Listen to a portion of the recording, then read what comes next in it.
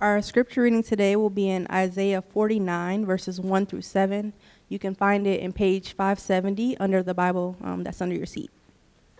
Listen to me, O coastlands, and give attention, you peoples from afar. The Lord called me from the womb, from the body of my mother, he named my name. He made my mouth like a sharp sword. In the shadow of his hand he hid me. He made me a polished arrow, in his quiver he hid me away. And he said to me, you are my servant Israel, in whom I will be glorified. But I said, I have labored in vain. I have spent my strength for nothing in vanity. Yet surely my right is with the Lord, and my recompense with my God. And now the Lord says, he who formed me from the womb to be his servant, to bring Jacob back to him, and that Israel might be gathered to him. For I am honored in the eyes of the Lord, and my God has become my strength, he says. It is too light a thing that you should be my servant, to raise up the tribes of Jacob, and to bring back the preserved of Israel. I will make you as a light for the nations, that my salvation may reach to the end of the earth. Thus says the Lord, the Redeemer of Israel, and his Holy One. To one deeply despised, abhorred by the nation, the servant of rulers, kings shall see and arise, princes, and they shall prostrate themselves because of the Lord, who is faithful, the Holy One of Israel, who has chosen you. This is God's word. Well, good morning. My name is John. I'm one of the pastors here at Port City, so glad you're here with us. We are currently in a series about Advent, which, if you're not familiar with what that is, Advent is this season of anticipation of the arrival, which is essentially what the word means in Old Latin there. This is a season of waiting and anticipation. It's one of those unique seasons where culturally most people are preparing for something. Like gifts are bought, plans are made, and lots of questions are asked. Am I right? How many more days until Christmas? I get that one every day. What should I get so-and-so? Do you think we could do this thing? Will it snow? I don't know. This season is that it's that one that looks to the future and the culmination of the arrival. Now, who arrives depends on, what you're talking about culturally. But as much as we like to think that this is just true of the Advent season, it's not, right? The future is of constant concern for us as a people, right? Have you ever wanted to know the future? You ever thought that? Man, I would just love to know what's going to happen. I do all the time with TV shows, right? What's going to happen? That's what gets me back, right? It's how J.J. Abrams has me every time. But, why do we want to know the future? Ever thought about that? It's, maybe it's something like we want to plan for it. Maybe that planning for it is like, I'm going to try to plan to avoid that, Or maybe I'm planning to control that. We're going to make outcomes happen the way I want them, right? Or maybe it's the deal with it factor. This is me a lot of times, like, I want to know so I can deal with it, Or maybe it's the capitalize on it. How can I make money on being first to something, right? Maybe knowing the future gives us an edge, right? Take, for example, something called the Gartman Letter. If you're not a big finance world, you never heard of this, but I thought this was interesting. So it's a letter that's published by Dennis Gartman since 1987, up until really just a few years. And what happened was people would receive an email with this letter and have daily commentary on the global capital markets. And they would receive it every day at 5:30 a.m. without fail. And the letter basically addressed political, economic, and technical trends from both long-term and short-term perspectives within the financial markets. And the reason why that's a big deal is because this letter essentially promised investors and financial-minded people an edge to investment and trading. Like basically, it's like one source's like peek into the financial future, a financial Nostradamus, if you will, right? So in the same way, many times, things like biblical prophecy, like we have here, have been a way to get ahead, a way to get an edge on people. It's almost like an ancient Gartman letter, if you will, prophecy. But is that the point of something like what we find today? Advent is, it's an interesting season because it challenges us to not only look to the past, but look to the future as well. It's almost this backwards, forwards movement. You ever notice that, in all the Advent calendars, that even if you've just done one day, just one, right? Say you start out like, we're going to do this every day, and then you hit one day. That's great. But every single one of those things always hits that point where it talks about the coming Messiah, the coming King, the coming servant. It shows us prophecy and fulfillment, prophecy and fulfillment. They have the pattern of looking back and then looking forward. That's what the Advent calendar does. That's what the season of Advent is all about. Today I want us to take a look at how Advent calls us in our waiting to listen to what God has done and will do. Advent calls us to listen to what God has done and will do. And in fact, notice that the first word and command of Isaiah 49 is listen. Listen. Listen to me, O coastlands, verse 1, and give attention, you peoples from afar. This is us. I don't know if you noticed. We're on the coast, and we're very far away from Israel. So, this is a word for us, not only ancient, coastlands, but us as well. So let's listen in three turns. We'll look at prophecy in general, and then we'll look at this particular prophecy, and then we'll look at how this prophecy still shapes the unfolding story that we live in. All right, so prophecy in general. Let's talk about it. What is prophecy? Because that's what our text is today. That's like what it actually is. Like Isaiah is a very strange, interesting book, but a lot of this section of it, it's prophecy. It's a prophetic word. This is a foretelling about the servant to come. Now, last week, we talked a lot about the historical context of this section of Isaiah, but today we're going to dive into this. Before we dive into the second servant song, I want us to kind of understand and step back and have some guardrails as to the characteristics of biblical prophecy in general. First thing, if you're taking notes, is biblical prophecy is always God-centered. Biblical prophecy is always God-centered. See, all biblical prophecy, while concerning itself with many different matters, it's going to address this or that, it's always how those things relate back to God himself, always. Biblical prophecy is God-centered. It's always about what God has done, is doing, or is going to do. It's always about what's happening and how that relates to God, okay? So if you hear something strange that doesn't have anything to do with God, it's probably not biblical prophecy, okay? Next thing, speaking what God tells them. Biblical prophecy is always speaking what God has said. See, Isaiah isn't shooting from the hip. He's not making stuff up. The Lord told Isaiah what to say. Every word penned here is from God. Faithful prophets only speak what God tells them to say. There are many examples of other prophets in Israel and Judah who would say something other than what God told them to say. And you know what they were labeled as? False prophets. They were telling false things. God didn't say that. I didn't say that. In fact, he would send another prophet and say, I didn't say that. That you see that over and over. So it's not like there was no check to is that really from God? No, someone actually did it. And then they said, no, it's not from God. So a faithful prophet speaks what God tells them. Now, how did this actually happen? How did God speak to it? That's unclear in some spots, especially in the case of Isaiah. But God spoke to Isaiah, and Isaiah shared it with the people and the leaders of the nation. So they only spoke what God told them. Third thing, biblical prophecy calls the people of God back to God. All right? So it calls the people back to God. The overarching purpose of the prophets was always kind of the same thing, although it was in different iterations, is basically come back to the living God. The prophets were always calling the people back to the person of God. The prophets were constantly contending for the affections of the people of God. There were actions that they wanted them to stop doing for sure, okay? They were like, hey, don't do that. Hey, stop this, whatever. But ultimately, all it pointed back to was that they have left the true God. Their actions were actually demonstrating that ultimately they have departed from the personal living God, and the prophets were just calling them back to God himself.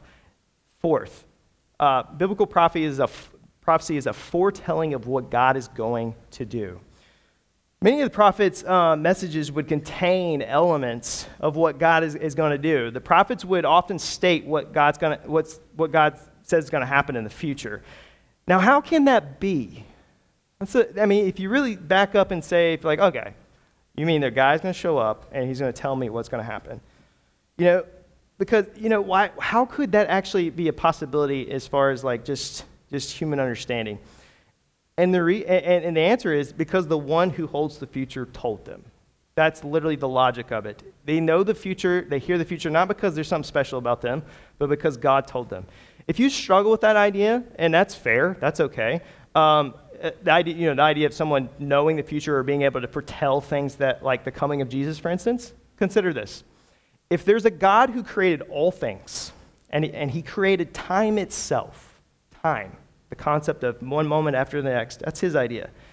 This God, being the creator of time, can enter into it, and he can operate outside it.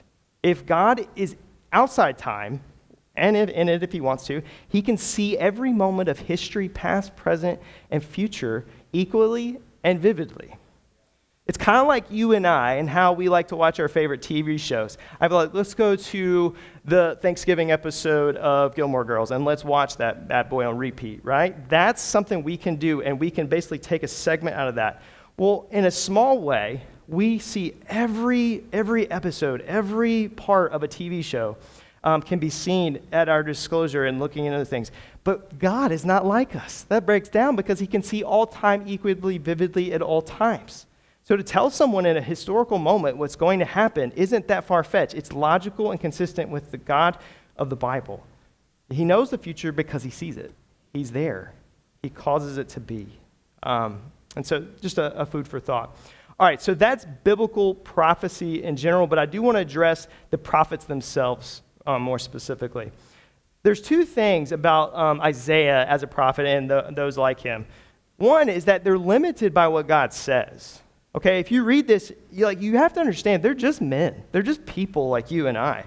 They're not unique or special in any way. They have been chosen by God to share the words of God. And many of them lived the exact same calamities and hardships that they had to speak about. If you read Jeremiah, you're like, bro, that's tough. He had to walk in the same things he was saying was going to happen. And so that they're limited in that way. Oftentimes what God wanted them to share wasn't fun, it wasn't comfortable, and most of the time it made them widely unpopular. Like, get him out of here. And Isaiah himself, tradition has it, was in fact murdered. They shared what they shared because it's what God said. That's really the short of it. Second thing, they're limited by their own time period, just like you and I, right? It seems obvious, but it's not like Isaiah knew everything about the future. He didn't. He probably wasn't always sure of what he was talking about, right? He was declaring this will happen he wasn't declaring that this would happen on this date or per se, or he's just basically saying it will happen. I don't know what it's going to be like, but it's kind of like this, right? But have you ever thought for a minute, why the whole prophecy thing to begin with? Why? Why don't you just do it? Isaiah 48:5 actually tells us why. God says, if you look back in your Bible there, it says this in verse 5 of chapter 48 of Isaiah. It says, I declared them to you from of old. Before they came to pass, I announced them to you, lest you should say, my idol did them. My carved image and my metal image commanded them. God declares what he is going to do before he does it, so that you and me, we all know that he was the one who did it. That's why he tells us beforehand. It's kind of like this. I don't know if you ever played pool, but I was looking up the rules, and I always thought it was strange, but this is actually a rule. You technically have to call the pocket that you are going to put the 8-ball in order to win. If you don't call the pocket, you don't win. If you call that pocket and go to that pocket, you lose. Like, that's the rules of pool. Kind of the same thing. It's where God is basically saying, hey, I'm going to do this. And when it happens, like, all things for this, you should know that it was me who did it, and I did it on purpose. See, prophecy is meant to highlight God's intentions for the future. So when it happens, you turn and praise the one who controls all things and works all things for the praise of his glory. Now, let's look at this particular prophecy. So that's prophecy in general, but now let's look at this one specifically. What does the prophecy say? What has God said about the servant this week? And what we find here is more akin, as a kind of an illustration, it's more akin to this artistic movement. I don't know if you've ever seen this at Chrysler Hall or Chrysler Museum, but you should go check it out. There's a movement of art called Impressionism, and it's not realism. So what we see here is more like Impressionism and not realism. If you're not sure what Impressionism is, let me remind you. It's those old paintings that when you look at them, they're basically a bunch of dots. or they're a bunch of brush strokes. If you're real close on them, you actually can't see what they are. But you step back and you see like, oh, okay, it's kind of an impression of the scene that was that I'm painting, but it's not every detail. It's the gist. It's the impression of what the artist was trying to get across. But what's interesting, though, is an impressionist, they would always add just a little bit more detail in those parts that they wanted you to see. And that's kind of how it works here. It's the same is kind of true here. Most of these details, they're kind of vague, if we're honest. But they make a lot of sense when we start looking at them in the light of Jesus' first coming. So it's kind of like why we can say, oh, yes, I see how that matches up here. Look at this, yes. But now let's take a look at like how that plays out in Isaiah. We'll look at two things. We're going to look at the nature of the servant, and then we're going to look at the mission of the servant. So let's look at the nature of the servant first. And back to verse 1, it says, "Listen to me, O coastlands, and give attention, you peoples from afar. The Lord called me from the womb. From the body of my mother, he named my name." The first thing we learn about the servant is that he will be human. Human. He will come from the womb just like everyone else in the history of the world except one, Adam. From the womb, the servant already had a purpose. We see this, that the Lord had called him to.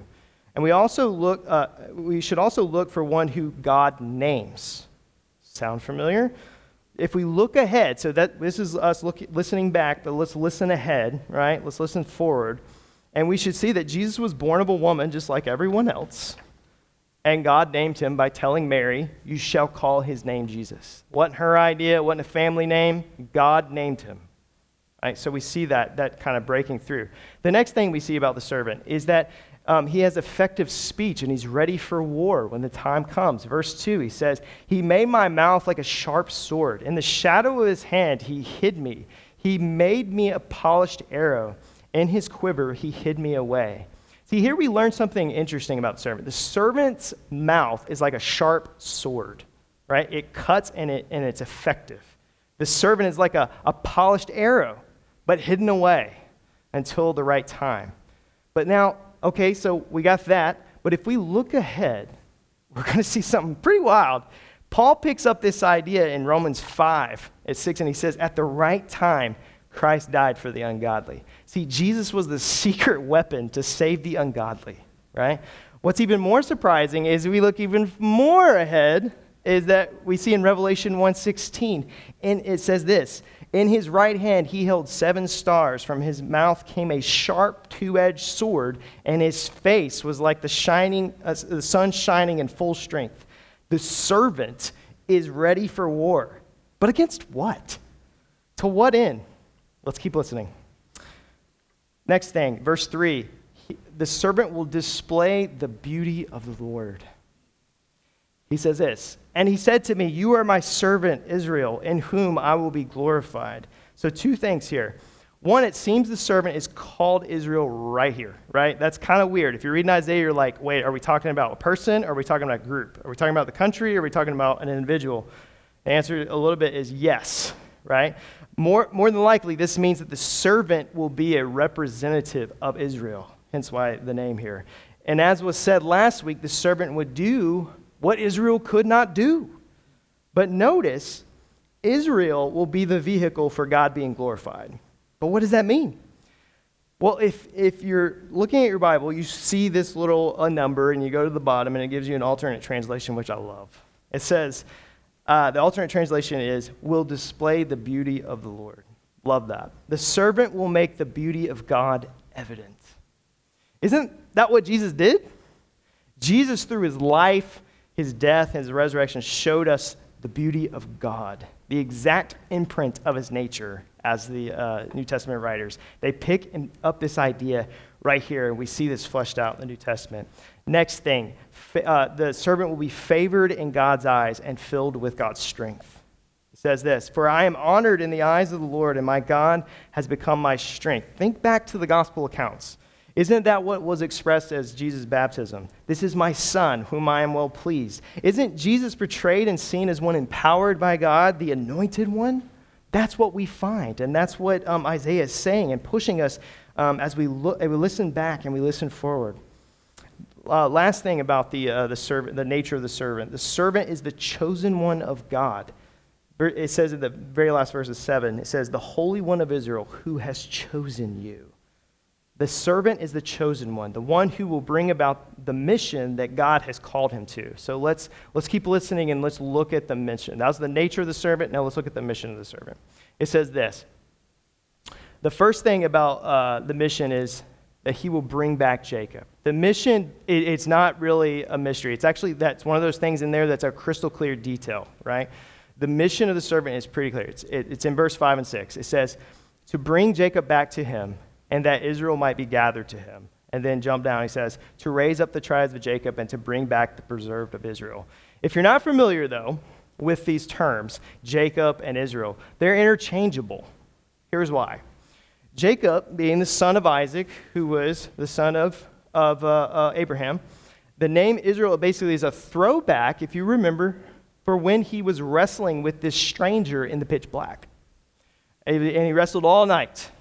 And it turned out that he was wrestling with God in some way, whether it's a pre-incarnate Christ or whatever, no one knows. The angel of the Lord, I don't know. But the person who wrestles him basically renames him Israel. He also touches his hip and he limps the rest of his life.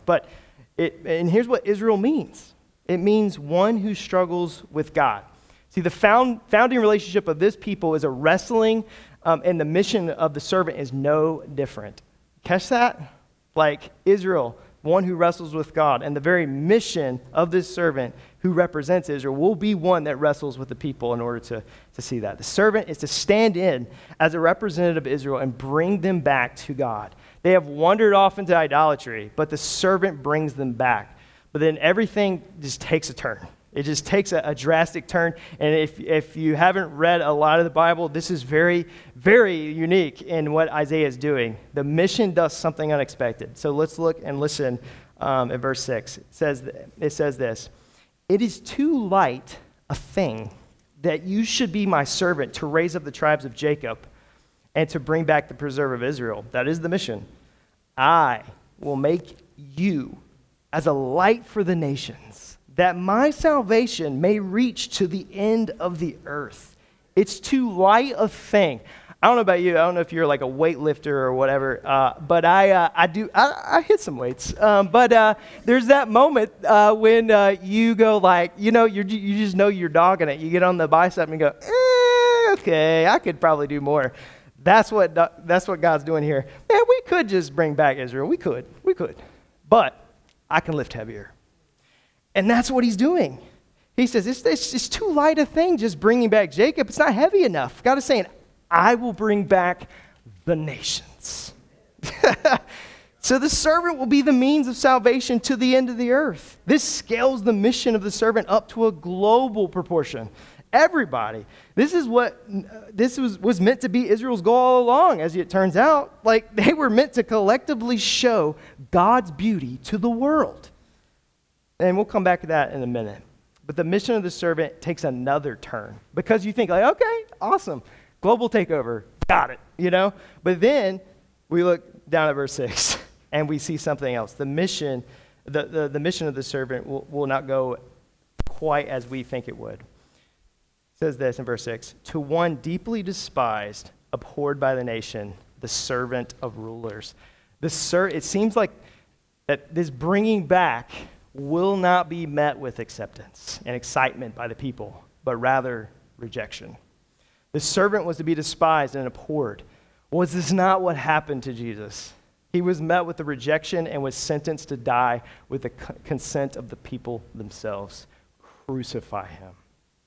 But further, we look at verse 4. And this one, when we read it, you probably were thinking like, well, how can this be Jesus? But let's look. It says verse 4, it says, but I said, I have labored in vain. I have spent my strength for nothing and vanity.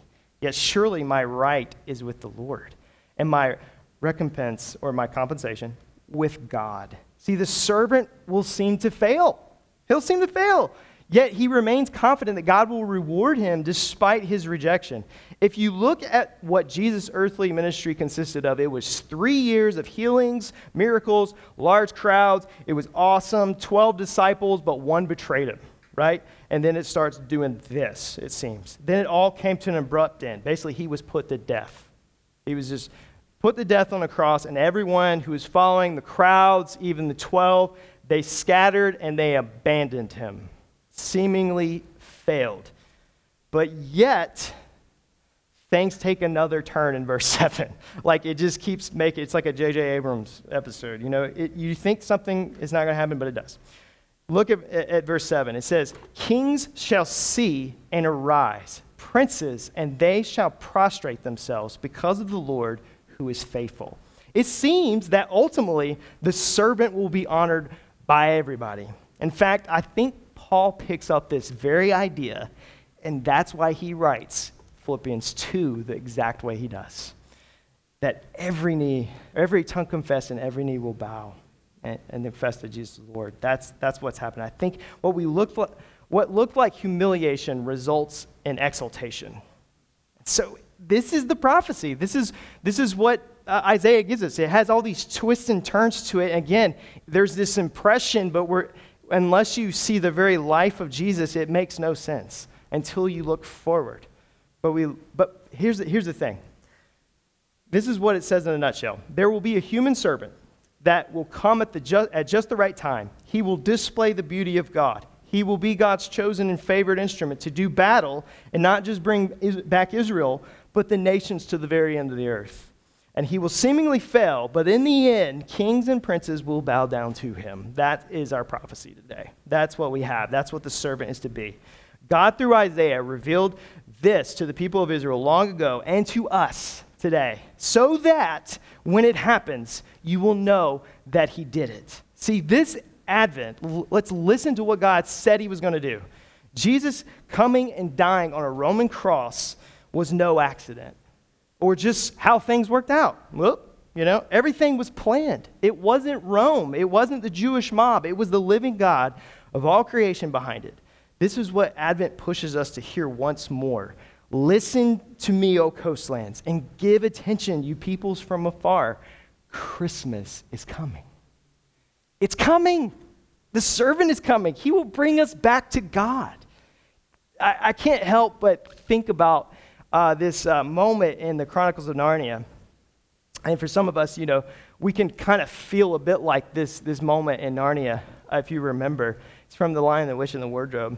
And he wrote this line, always stuck with me, and it sticks with a lot of people all the time. He says, it's always winter, but it's never Christmas. And it can seem like that for some of us as we get to the holiday seasons. It can seem like Christmas never comes. We get here, it's all this anticipation, and then the day arrives, and we're like, he's not here. Where is he? It can be discouraging, or maybe the hopes of the things that we put on Christmas that have nothing to do with God himself. They disappoint us when we get there. We open the gift, and it's just not as shiny and cool as I thought it was. We get to the family gathering, and it just didn't have that it factor that I thought it would. We didn't get to do that one thing that we thought we were. We got sick, right? But let's take a clue from Paul in this. If you haven't noticed, Paul actually loves Isaiah 49. I'm pretty sure he took it with him wherever he went because he quotes it all over the place. Paul loves 49. He basically picks up in verse 8. We didn't read this, but if you look at verse 8 now, and he says this in 2 Corinthians. As you're looking at verse 8 of chapter 49, I'm going to read to you 2 Corinthians 6. He says this, working together with him, then, we appeal to you, not to receive the grace of God in vain. For he says, here we go, in a favorable time I listened to you. This is verse 8. And in a day of salvation I have helped you. Behold, now is the favorable time. Behold, now is the day of salvation. See, the servant Jesus has already come once. That's the joy of Christmas. Like, we are walking through this exercise of anticipation so that we can remember that he has come. We are not listening the same way Isaiah's audience was. It's happened. He has come. Now is the favorable time, and now is the day of salvation. What's even more interesting is what we find next, right? So, and this kind of takes us into that third part here. How does this prophecy still shape the unfolding story we are living in? There's something interesting that Paul does with this text when he quotes it in Acts 13. I told you, he loves it. Pretty sure he had it memorized. He applies it as a command from the Lord, and he applies it to his own word ministry.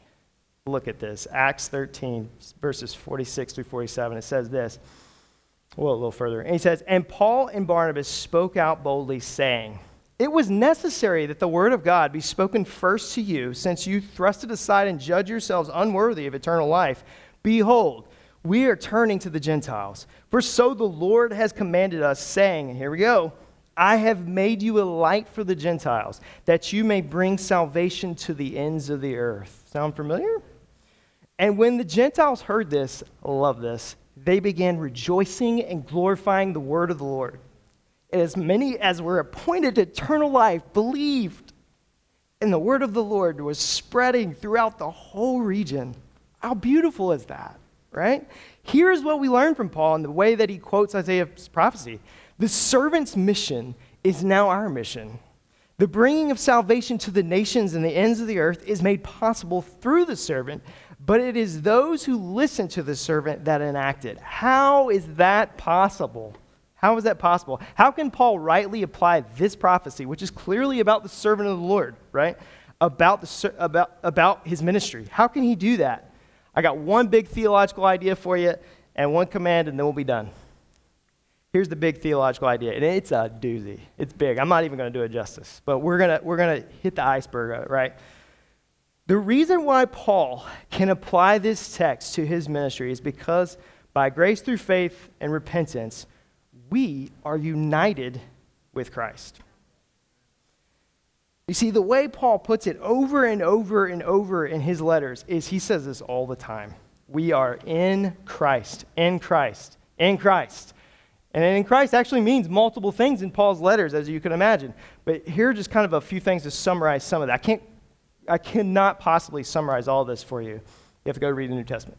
But just as Jesus was chosen, because we are united to him by faith, we are chosen. We are chosen in him, according to Ephesians 1. Just as Jesus stood in as the representative of Israel, by faith, he is our representative. See, Jesus' life counts for us. His death is our death, and his resurrection will be our resurrection because we are found in him, in Christ. Anything that Jesus did is counted to us because we are in him. See, when Jesus died, we died. When Jesus was raised from the dead, we were raised. This is literally what Paul says in Ephesians. All our actions can be done in Christ. The life we live is lived by faith in Christ. Because we are in Christ, I hadn't said that enough yet, we take up his mission as well. In fact, it's even more formal than that because even if you didn't have what Paul wrote, Jesus, at the end of the Matthew, gives you the Great Commission. And it's right before he ascends into heaven, he passes on his mission to us to make disciples of all nations. You see, the thing about Isaiah 49 is that two things have not quite happened yet. Did you catch that? There's two things in there that didn't happen at the first coming. What were they? Kings and princes have not bowed down to Jesus directly.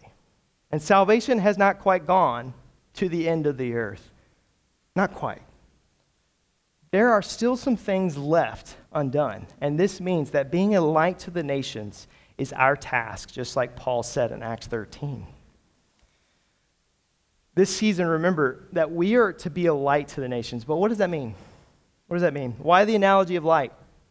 Light shines, it reveals things, right? Light shines and it shows the way.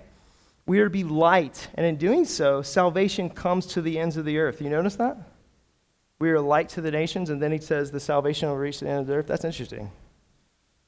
Notice what happens in Acts 13. Again, let's look back again because I love this. And when the Gentiles heard this, they began rejoicing and glorifying the word of the Lord, and as many as were appointed to eternal life believed. And the word of the Lord was spreading throughout the whole region. See, being light means sharing the gospel of Jesus Christ. It means declaring the great news that Christ has come, the chosen Messiah that takes away our sins. Jesus has come and lived the life that we could not live, and he died the death that we deserve. See, Jesus came and he stood in our place for our sin.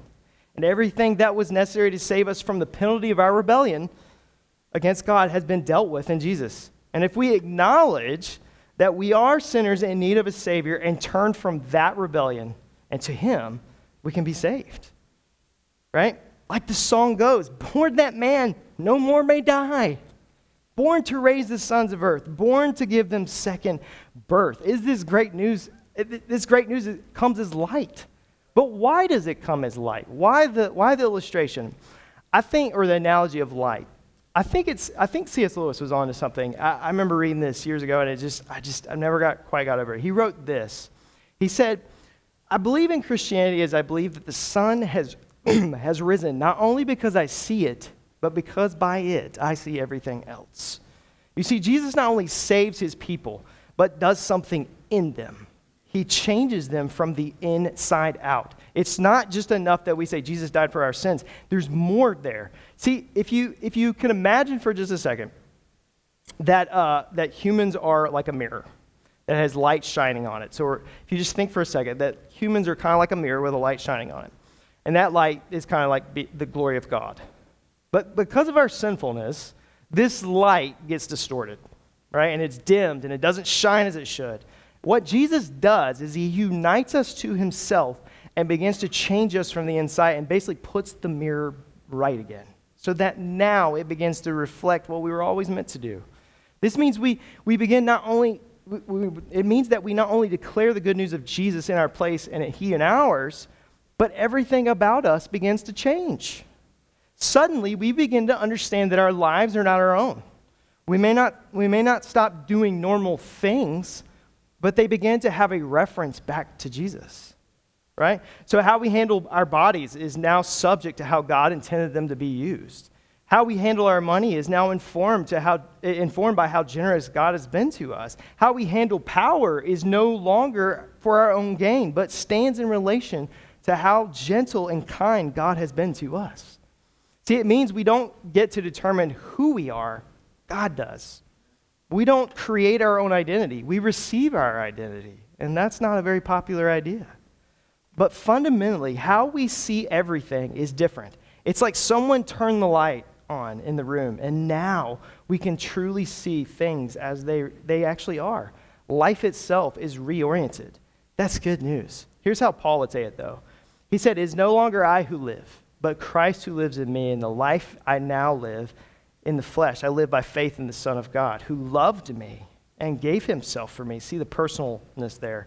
See, the light we bring is not just a message for when you die, but for life right now. We are set free to live a new life by the power of God's Spirit. See, this is the light that we are to bring to the nations. You see, we are like the prophet as well, telling others of what God has done and what it's going to do. You ever realize that? Like, Advent pushes us to be a people that has to listen backwards and forwards constantly. When we go to actually share the great hope of Jesus, the only way you get there is you talk about what God has done and you talk about what he's going to do. See, notice the response, but notice the response from the Gentiles again. And when the Gentiles heard this, they began rejoicing and glorifying the word of the Lord, and as many as were appointed to eternal life believed. So for the most part, most of us here are not Jewish. I don't know everybody's background, but I'm no gander. We're not Jewish. And we're not from the people of Israel. This Advent, we too must join our fellow Gentiles of Acts and rejoice and glorify the word of the Lord. They rejoiced when they heard that it was for them. It's for us. They didn't have to be. The Hebrew Israelite servant came to save the people of God, and it was too light a thing. And by his grace, he said, I will save the nations. And that includes us. Otherwise, we would have never, ever heard it. And we must join the songwriter and saying, joy to the world. The Savior reigns. Let men their songs employ. Let's pray. Father, thank you so much for sending the Son. Father, we praise you for the great salvation that is through Christ and Christ alone. We join the choir of angels to say glory to God in highest and peace on earth, God. Father, we know that this didn't happen by accident, but was your plan before the world began. Father, thank you for being a God of order, a God who plans. Father, thank you for controlling all things and that we can rest in you. We don't have to have it all figured out because you do. Father, thank you for the hope of Jesus. Father, help us to live into your command of being light to the nations. Father, would you help us to be a light right here in our city? Would you help us be a light in our neighborhoods? Father, would you make us a people that fundamentally sees life and all its cares differently? Father, would you use this season to turn our hearts to yourself that we might live up in and out, displaying your beauty to our great city. That's for your beautiful name.